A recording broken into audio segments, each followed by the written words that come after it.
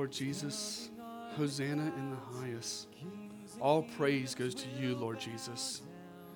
Lord God, let us encounter you this morning in our hearts, in our minds, in your word, in worship, in communion, in fellowship, in encouragement.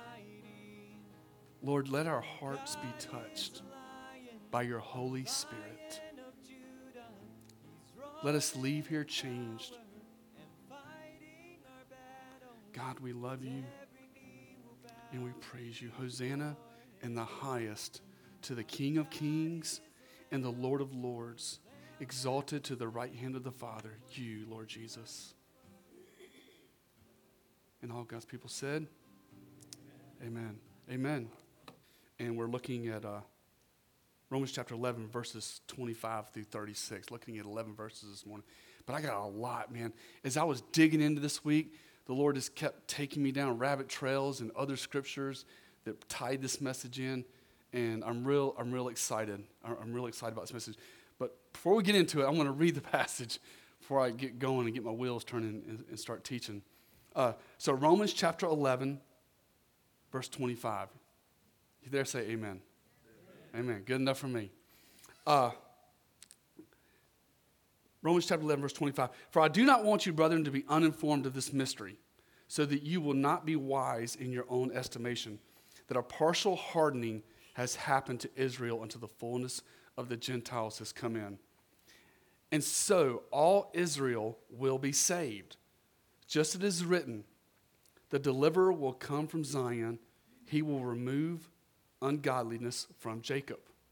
This is my covenant with them when I take away their sins. From the standpoint of the gospel, they are enemies for your sake. But from the standpoint of God's choice, they are beloved for the sake of the fathers. For the gifts and the callings of God are irrevocable. As I studied this passage this week, and I went deep into studying Israel and their history and everything that's happened with them over the past 5,000 years, this is what God spoke to me and showed me yesterday and the day before. The same faithfulness that God demonstrates to Israel, guess what? He demonstrates it to us. He is faithful. So you're thinking to yourself, man, why are we studying Israel? Why are we studying that and not something applicable to us? Well, we are, because we're going to see that the faithfulness that God shows Israel, he shows to you and me. Amen? It makes him worthy of praise. God is faithful. And you got to understand that. Life throws us curveballs. Difficult things happen. But God is faithful. He will see you through. And he will be faithful to his word and his promises. Amen? Amen. Numbers chapter 23, verse 19. Look at a verse from the Old Testament that emphasizes this. Numbers 23:19 says, God is not a man that he should lie, nor a son of man that he should repent. Has he said, and will he not do it? Question. Or has he spoken, and will he not make good of it? 2 Corinthians 1:20 says, all the promises of God are yes and amen in Christ Jesus. Fast forward to the New Testament. 2 Timothy 2:13 says this, if we are faithless, he remains faithful, for he cannot deny himself. God's faithfulness is part of God's attributes. He is faithful because of who he is. It's within him, it's part of him to be faithful to his children. But not only is he faithful to you, and not only is he faithful to you and me, but he's also faithful to Israel. And to show you this, what I want to do is, I just felt led to do this. I want to take you guys back to the very first Bible verse that uses the word Israel. In Genesis chapter 32, y'all know the story where Jacob wrestles with God. But before we get into this verse, let's pray. And then we're going to dissect this verse and look at it. Heavenly Father, thank you now for your word. And strengthen us encourage us and open our hearts to your word as we look at it and we study it. In Jesus' name I pray. Amen. Amen. Okay, you know the story. Genesis chapter 32. Jacob has left Haran for Canaan. He's heading back down south, and he stops by the Jabbok River. And he finds himself, he lets his family cross over the river. He has 11 of his 12 sons. They go over, but he stays on the other side of the river. And what happens that night is phenomenal. He finds himself wrestling through the night with God himself, with a theophany, the Lord Jesus Christ manifesting himself in the Old Testament. He finds himself wrestling with God. And he's pretty good because they start wrestling so much so that the angel of the Lord himself, does what? He touches his hip. Bam! Takes the hip socket out. He dislocates his socket thigh. And then God says to him, "What is your name?" And Jacob responds with, "My name is Jacob."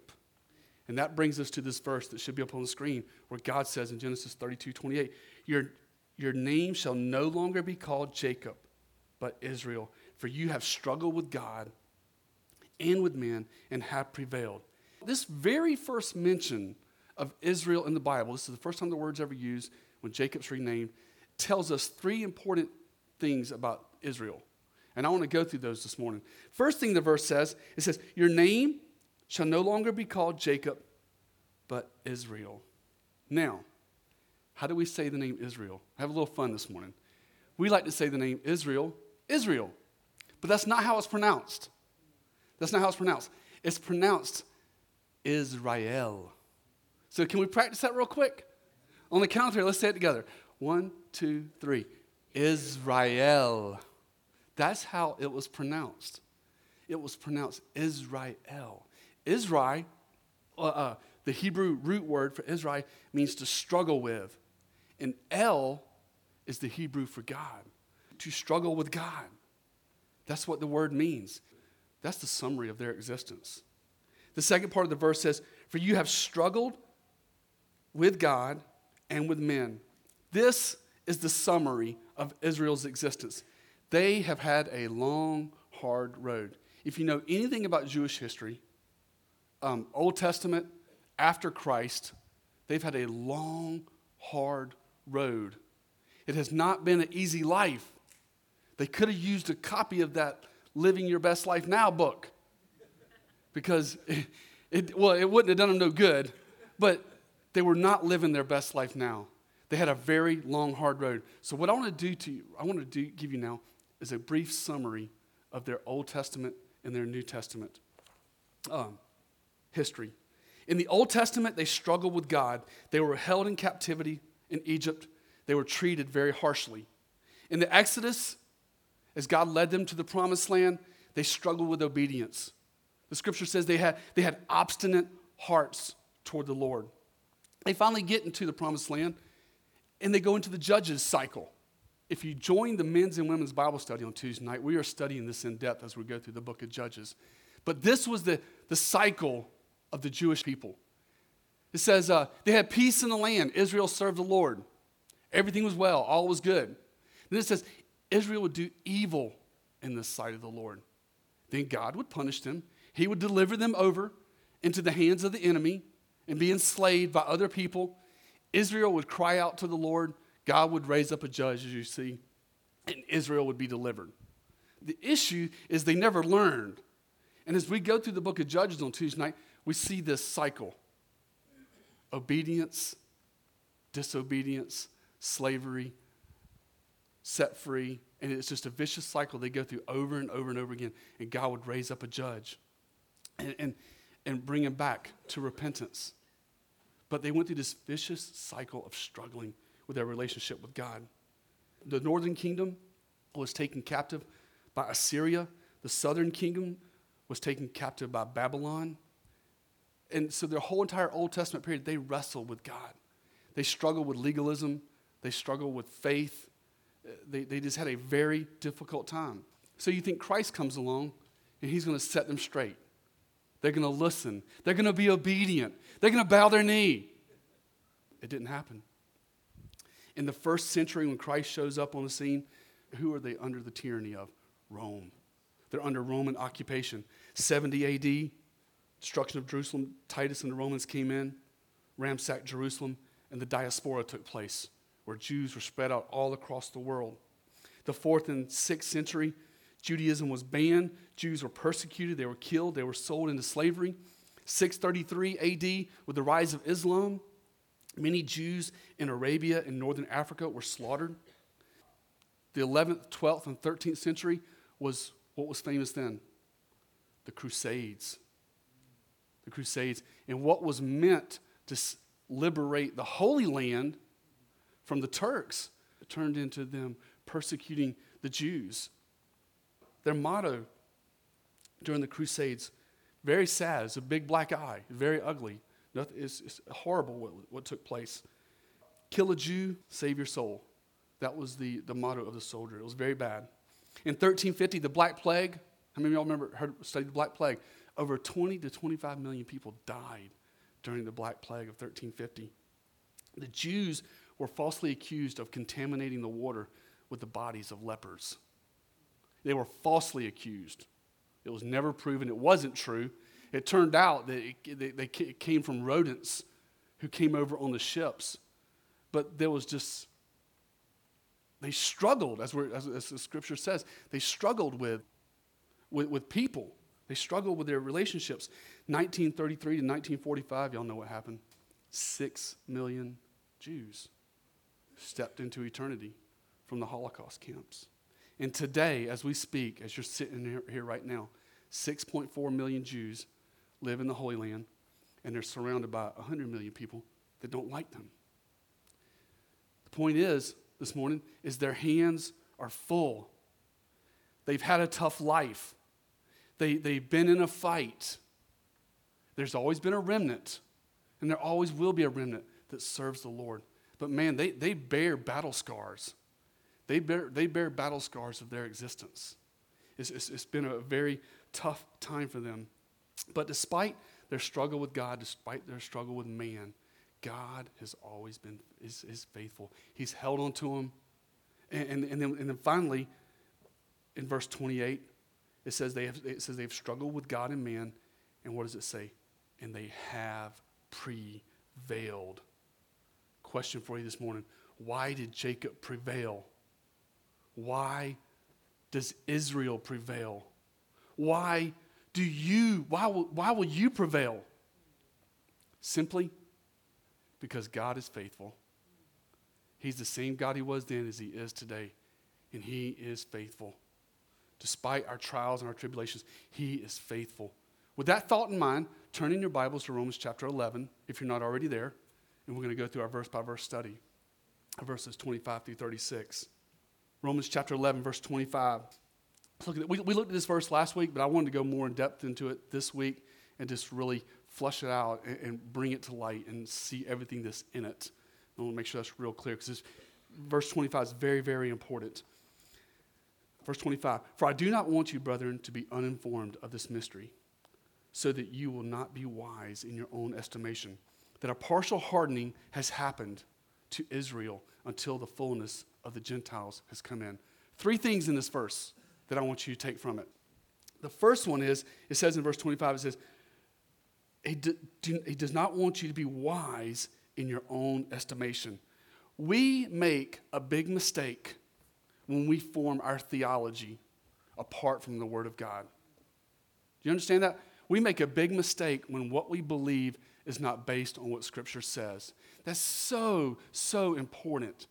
And our foundation. It produces, when we do that, when we base our theology on what's not as written, it produces weird thinking.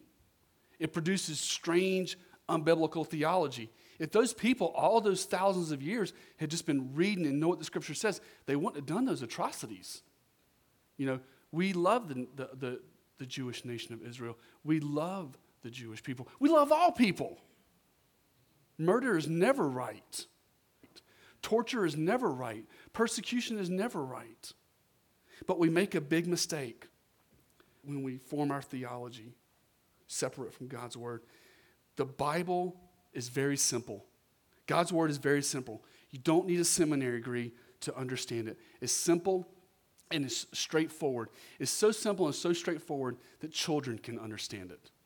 That a child can understand the word of God. You know, we're taking care of Summer and Caroline, and we had some issues early on with obedience and listening to us as we took care of them. Well, Nana Mona told Irene, gave her this idea of the pom-pom jar. Got these two little glasses with their names on it. And every time they do something good or they're obedient or they do what we ask them, we give them a pom-pom. And when that pom-pom jar fills up, we take them to Walmart and we buy them whatever they want. So this past week, I said, we're going to start memorizing Bible verses. And I started taking Summer and Caroline and I had them memorize John 14:6. And I was like, Jesus said, I am the way, the truth, the life. No one comes to the Father except by me. And when I told them that they were going to get a pom-pom for memorizing it, they had that joker memorized in 5 minutes. Because they were going to get a pom-pom. But God's word is so simple, we don't need to overdo it. Just let it speak for itself. Just let it speak for itself. And we can understand it. A child can understand it. The kids out there doing Sunday school, they can understand it, just like you and I can understand it. It's not rocket scientists. The Bible is simple. And now I got the girls memorizing John 3:16. So if we get to keep them, praise the Lord, but if they go back to mom and dad or Nana Mona, they're going to go back and they're going to know John 14:6, that Jesus is the way, the truth, the life, and no one comes to the Father except by him. And now we're going to memorize John 3:16. It's simple, guys. We just got to be careful to let the Scripture inform our theology. Second thing verse 25 says is a partial hardening has happened to Israel. This is called timeout. He's put Israel in timeout. They're on the shelf for a season. God's going to turn his attention back to them, but they are in timeout right now. And then it says, in that verse, it says, until the fullness of the Gentiles comes in. What is this? This is the gospel to all nations, to every tongue, tribe, and nation. This is the marching orders of the church. These are our command from headquarters. This is what we are to be about. It's to reaching out to people with the gospel, with the love and the grace and the truth of who Jesus is, and letting him transform their lives, and then them turn around being discipled and going out and multiplying and sharing that same love and truth. The Great Commission, Matthew 28:19 and 20, Jesus said, go therefore and make disciples of all nations, baptizing them in the name of the Father and of the Son and the Holy Spirit, and teaching them to observe all that I command you. And lo, I am with you always, even to the end of the age. Church, that is our marching orders from headquarters. That is our job.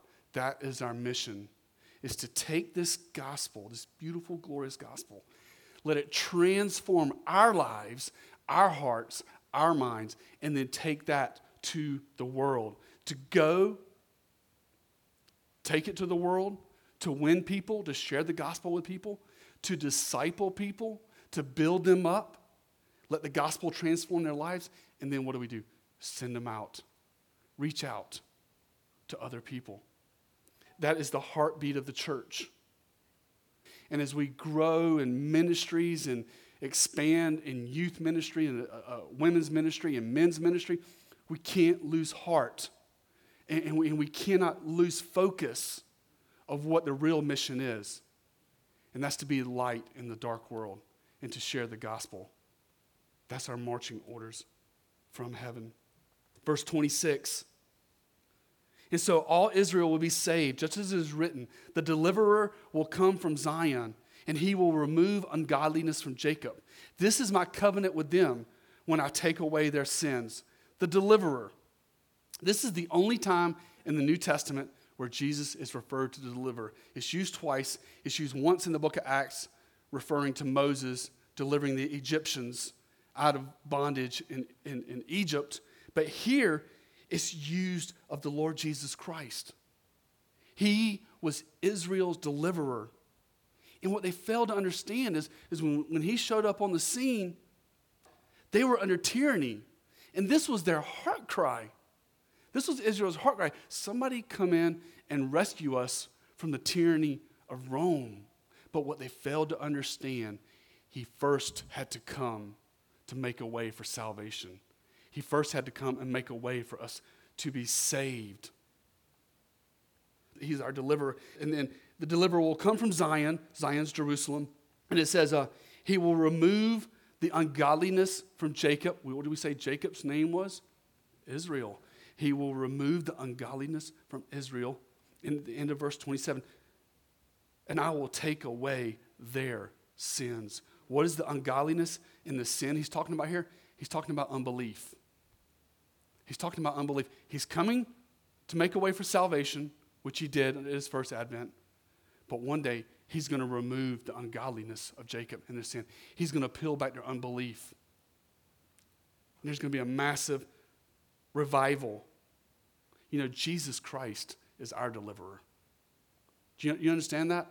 He will be their deliverer, and he's going to bring them out and bring them into the light. But the Lord Jesus Christ, one of his ministries today is he is our deliverer. He rescues you and I from bondage. You and I, spiritually speaking, in this world, in this lifetime, we were like the Israelites in Egypt. We were bound. We were in chains. We were enslaved to the ways of this world, to our sin. And he came in and he broke the chains. He set us free. He set us free. He is setting us free. And he is moving us in a direction to be liberated and freed from the old ways of life. I could share with you, man, in 1992 when I came to Christ, I had so many bondages. Drugs, alcohol, everything. My life was a wreck. And slowly, one by one, he broke them away. As I pressed in, as I pressed into the gospel, you won't change. You got to press in. Jesus Christ and Christianity and what it offers you is not Burger King, okay? It's not a drive-through. You don't pull up the window, hey, I want this, I want this, I want this. Go to the next window, pay, next window, pick up. No, it doesn't work like that. God works in people who are deeply committed, to him, okay? You got to take this thing by the horns and say, Lord Jesus, I need you more than anything. I need you more than the air I breathe. You have to get on your face and cry out to God and say, Lord Jesus, I need you. And I believe it's in places like that is when the Holy Spirit says, okay, he's ready for heart surgery. He's ready for change. He's ready for change. He is ready for me to open up his heart. It's not a quick fix. You press in, you move forward, you dig in, and he transforms our hearts. God is faithful. That is a fact. Jesus Christ is faithful to us. He is always faithful to us. But I got to say this as I examine Scripture and I see the testimony of the disciples and in the book of Acts and throughout church history. You have to be committed. We have to be committed. You know what? We got to put our hands to the plow and not look back and let him take us and move us forward because he is faithful, but we got to be committed. Amen? Verse 28, from the standpoint of the gospel, they are enemies for your sake. But from the standpoint of God's choice, they are beloved for the sake of the fathers. God will be faithful to Israel because, and we're going to see this in a minute, I'm going to bring it up on the screen. God's going to be faithful to Israel because of the promises he made to Abraham. They're unconditional, they're promises he made, and they will be fulfilled. Verse 29, for the gifts and the callings of God are irrevocable. God is faithful. God is faithful. And his gifts and his callings are unchangeable. God does not waver. God is not fickle. God is on mission. God is on mission in the earth Do you understand that? With or without us, God is on mission in the earth to transform people with the gospel. You and I have a choice. We're like at the bus station or the train station. Get on the train or get off the train. But guess what? The train is going. And he invites you and me to get on this train, to get on this bus and go forward with the gospel. Let our lives be transformed. Let our lives be changed. He will do it. But he's going to do it with or without us. Let's get on the train. Amen? What does that mean? What does that look like in 2017? That means living the Christ-centered life and reaching out to people, showing love to people, ministering to people. You know, the youth group, we meet on Wednesday nights at Panera Bread, and we were meeting at the YMCA, but over the past year, Jennifer pulls these girls aside and has one-on-one conversation. She gets into their life. She talks to them. She lets them open their hearts. She's reaching out to them. That's moving forward with the train, is affecting people. You getting on the train and moving forward with God is reaching out to your neighbor, is reaching out to the people that you work with. It's raising your children and influencing them and leading them in the ways of the Lord. It's living the Christian life. It's living the great adventure of Christianity. Amen? Amen. Amen. But God is on mission. Let's get on mission with him and let's do this thing. The burning question we have to ask ourselves as we look at Israel, as we kind of getting back on subject here, the burning question we have to ask ourselves is, when will Israel experience this return? When will they come back to Christ? Well, first off, we know no man knows the day nor the hour, but we know God is faithful. He will do it. But there are signs. There are signs. God made promises to Abraham that he will fulfill. It's called the Abrahamic covenant. Up on the screen, you should see Genesis chapter 12, verses 1 through 3. This is the first instance of the Abrahamic covenant, and it's reiterated as the Old Testament moved forward, and it's really developed in the verses down below. If you'd like, I'll email those to you if you ask for them, or you can write them down and study them for yourself later. But anyway, the Abrahamic covenant, what is it? Well, the beginning of it is found in Genesis chapter 12, verses 1 through 3. Now the Lord said to Abram, go forth from your country and from your relatives and from your father's house to the land which I will show you. And I will make you a great nation, and I will bless you, and I will make your name great. And so you shall be a blessing, and I will bless those who bless you, and the one who curses you, I will curse. And in you all the families of the earth will be blessed. God is talking to Abraham. He's talking about the covenant people of Israel. And this is what we call the Abrahamic covenant. And it's really developed as you look up those Bible passages that refer to it. That he's basically made 3 promises, unconditional promises to the nation of Israel. And we call it the Abrahamic covenant. It can be broken down into 3 parts. The first one is the land promise. He promised them, and in these scriptures, if you look up, it gives you the dimensions in the areas of the land. But the land promise, he says, you're going to have this land, Israel. It is going to be yours. Now, for 2,000 years, there hasn't been an Israel. Most of us in our lifetime have grown up knowing that there was an Israel right there to the east of the Mediterranean. But for 2,000 years, it didn't exist. Passages like Romans chapter 11 and passages on the Abrahamic covenant, theologians for centuries struggled with. Because what do they do with these Bible verses that talk about this land promise? They really struggle. And that's really where, if you've ever heard of what they call replacement theology, I believe that's where it developed. Well, Israel wasn't no more, so they did some biblical gymnastics and put verses together and said, okay, maybe the church has replaced Israel. But the fact is the church has not replaced Israel. What happened on May 14th, 1948? Supernaturally, Israel took possession of that land again. For 2,000 years, they weren't in existence, and they were given that piece of land. Amazing. So the first promise is to Israel was they have a piece of land. The second promise of the Abrahamic covenant is he promised them a people. He promised them a group of people, a nation of people. Well, what happened in 70 AD? The diaspora. Diaspora, that word simply means the dispersion of the Jews. Jerusalem was destroyed, ransacked, and they spread all over Europe. And for the past 2,000 years, they've been spread even into the United States and other countries. They've spread all over the world. But he promises Abraham that he will have a group of people. Deuteronomy chapter 30, verses 4 and 5. Listen to this.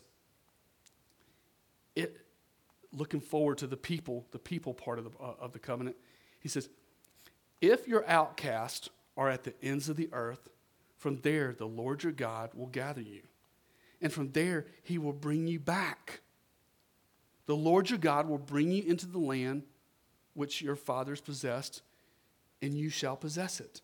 And he will prosper you and multiply you more than your fathers. So he promises this group of people will be together. They will be a family. Sign of the times. Let's look at the population of Israel today. Or actually the past 100 years. In 1918, the Jewish population of Israel, there was 60,000.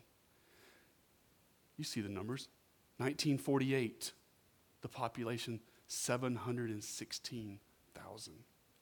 And then on January 1st, 2017, 6,450,000 Jews have relocated to the land of Israel. Hey, I can't make this up. Supernatural, divine hand of God. Their land, their people, and they're going back to their land. They're going back to the land. And I'm sure you've seen all the stuff in the news lately between Israel and the PLO. You know, Israel has the whole strip of land, but there's this little donut hole in the middle called West Bank. The West Bank, and that's what they're fighting over today, is the settlements between Israel and Palestine. But they are going back to their homeland. This is one of the reasons why they today are digging their heels in the ground, and rightfully so. I've watched some interviews. I was watching some interviews on CNN News, and they were interviewing this Jewish rabbi, and he said, "This is our promised land." And I was like, "Yep, sure is." That's what he used. It was like, wow, I got chills going down my spine listening to this Jewish rabbi interview with this CNN reporter. He's like, "This is our promised land. This is our land that's been given to us as a promise by God to our forefathers." So we see the land, we see the people. The third aspect of the Abrahamic covenant is a promise of redemption and blessing. And I believe that one is still to come. I believe it's taking place today. You know, God has always got a remnant. He's always got people serving him throughout all languages, throughout all people, including Israel. But we're going to see a mass revival of Israel and of the Jewish nation. There's a promise of redemption and blessing that is coming. Joel 2:28, which I believe this can apply to Israel and can apply to the church. Joel 2:28 says, "It will come about after this that I will pour out my spirit on all mankind, and your sons and daughters will prophesy, and your old men will dream dreams, and your young men will see visions." There is going to be, like we've never seen before, a great awakening. There's going to be a great awakening, I believe, in Israel. There's going to be a great awakening in the rest of the world, where God is going to pour out his Holy Spirit. There's going to be revival. People are going to be coming to Christ and getting radically saved. And at the same time, it's going to be a picture of black and white. There's going to be mass revival going on, people getting on fire for God, people getting saved, set free, delivered, healed, discipled, but at the same time, the world's going to be going south. It's going to be happening. It's going to be happening. Both are going to be happening. But here's the deal. God is going to make Israel great again.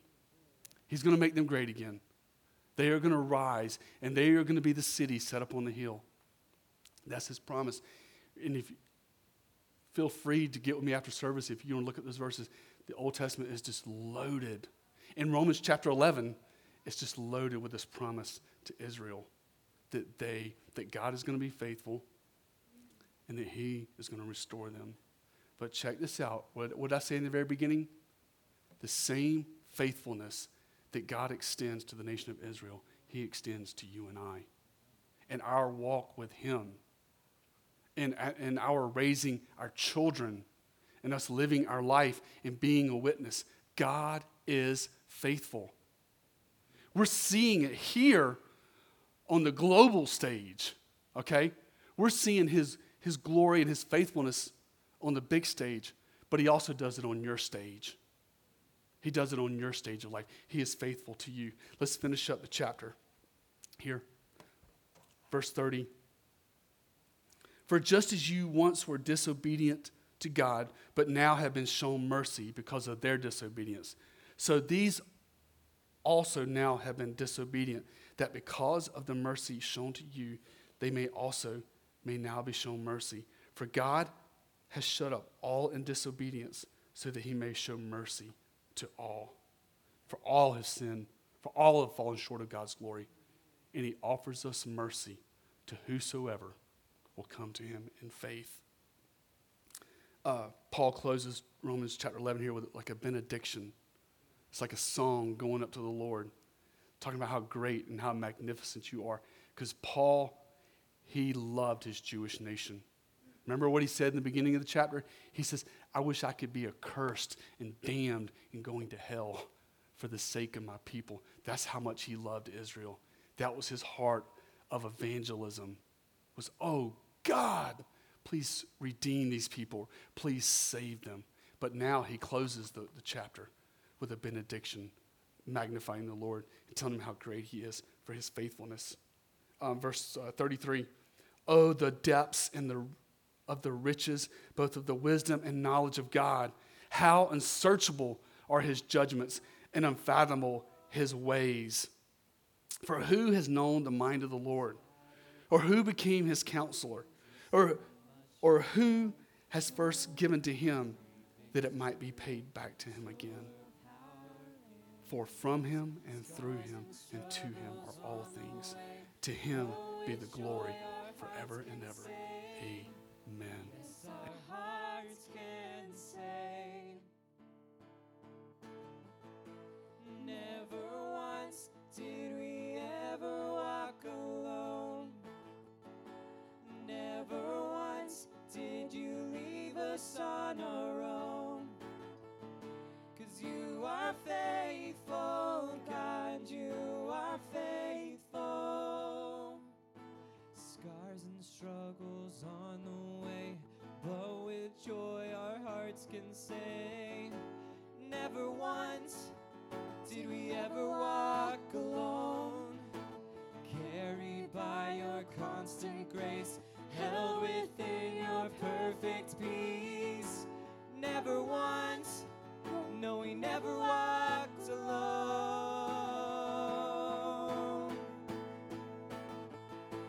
Never once did we ever walk alone. Never once did you leave us on our own. 'Cause you are faithful, God, you are faithful. And every step we are breathing in your grace. And evermore we'll be breathing out your praise. 'Cause you are faithful, God, you are faithful. You are faithful, God, you are faithful. It's true. You are faithful, God, you are faithful. Scars and struggles on the way, but with joy our hearts can say, yes, our hearts can say, never once did we ever walk alone. Never once did you leave us on our own. faithful, God, you are faithful. Every step, and every step, we are breathing in your grace. And evermore, we'll be breathing out your praise. 'Cause you are faithful, God, you are faithful. You are faithful, God, you are faithful. You are faithful, God, you are faithful.